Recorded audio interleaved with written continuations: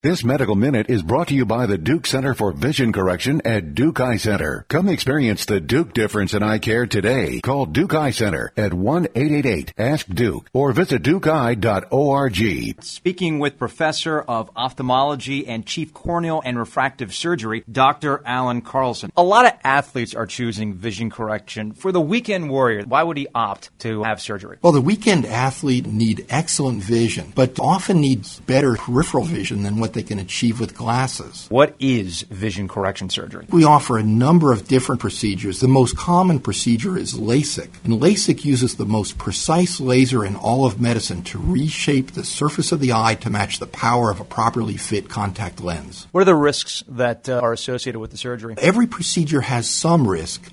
At Duke, safety is our most important concern. Patients undergo a meticulous screening process to determine whether or not they are a suitable candidate and also determine which procedure, if any, is best for them. Most patients will have a dry eye for a few weeks after the surgery. They may also have some night vision problems and glare, halos, which usually only last about a week or two, and then their vision is usually at least as good as what they can achieve with glasses or contact lenses. This Medical Minute was brought to you by the Duke Center for Vision Correction at Duke Eye Center. Come experience the Duke difference in eye care today. Call Duke Eye Center at 1-888-ASK-DUKE or visit dukeeye.org.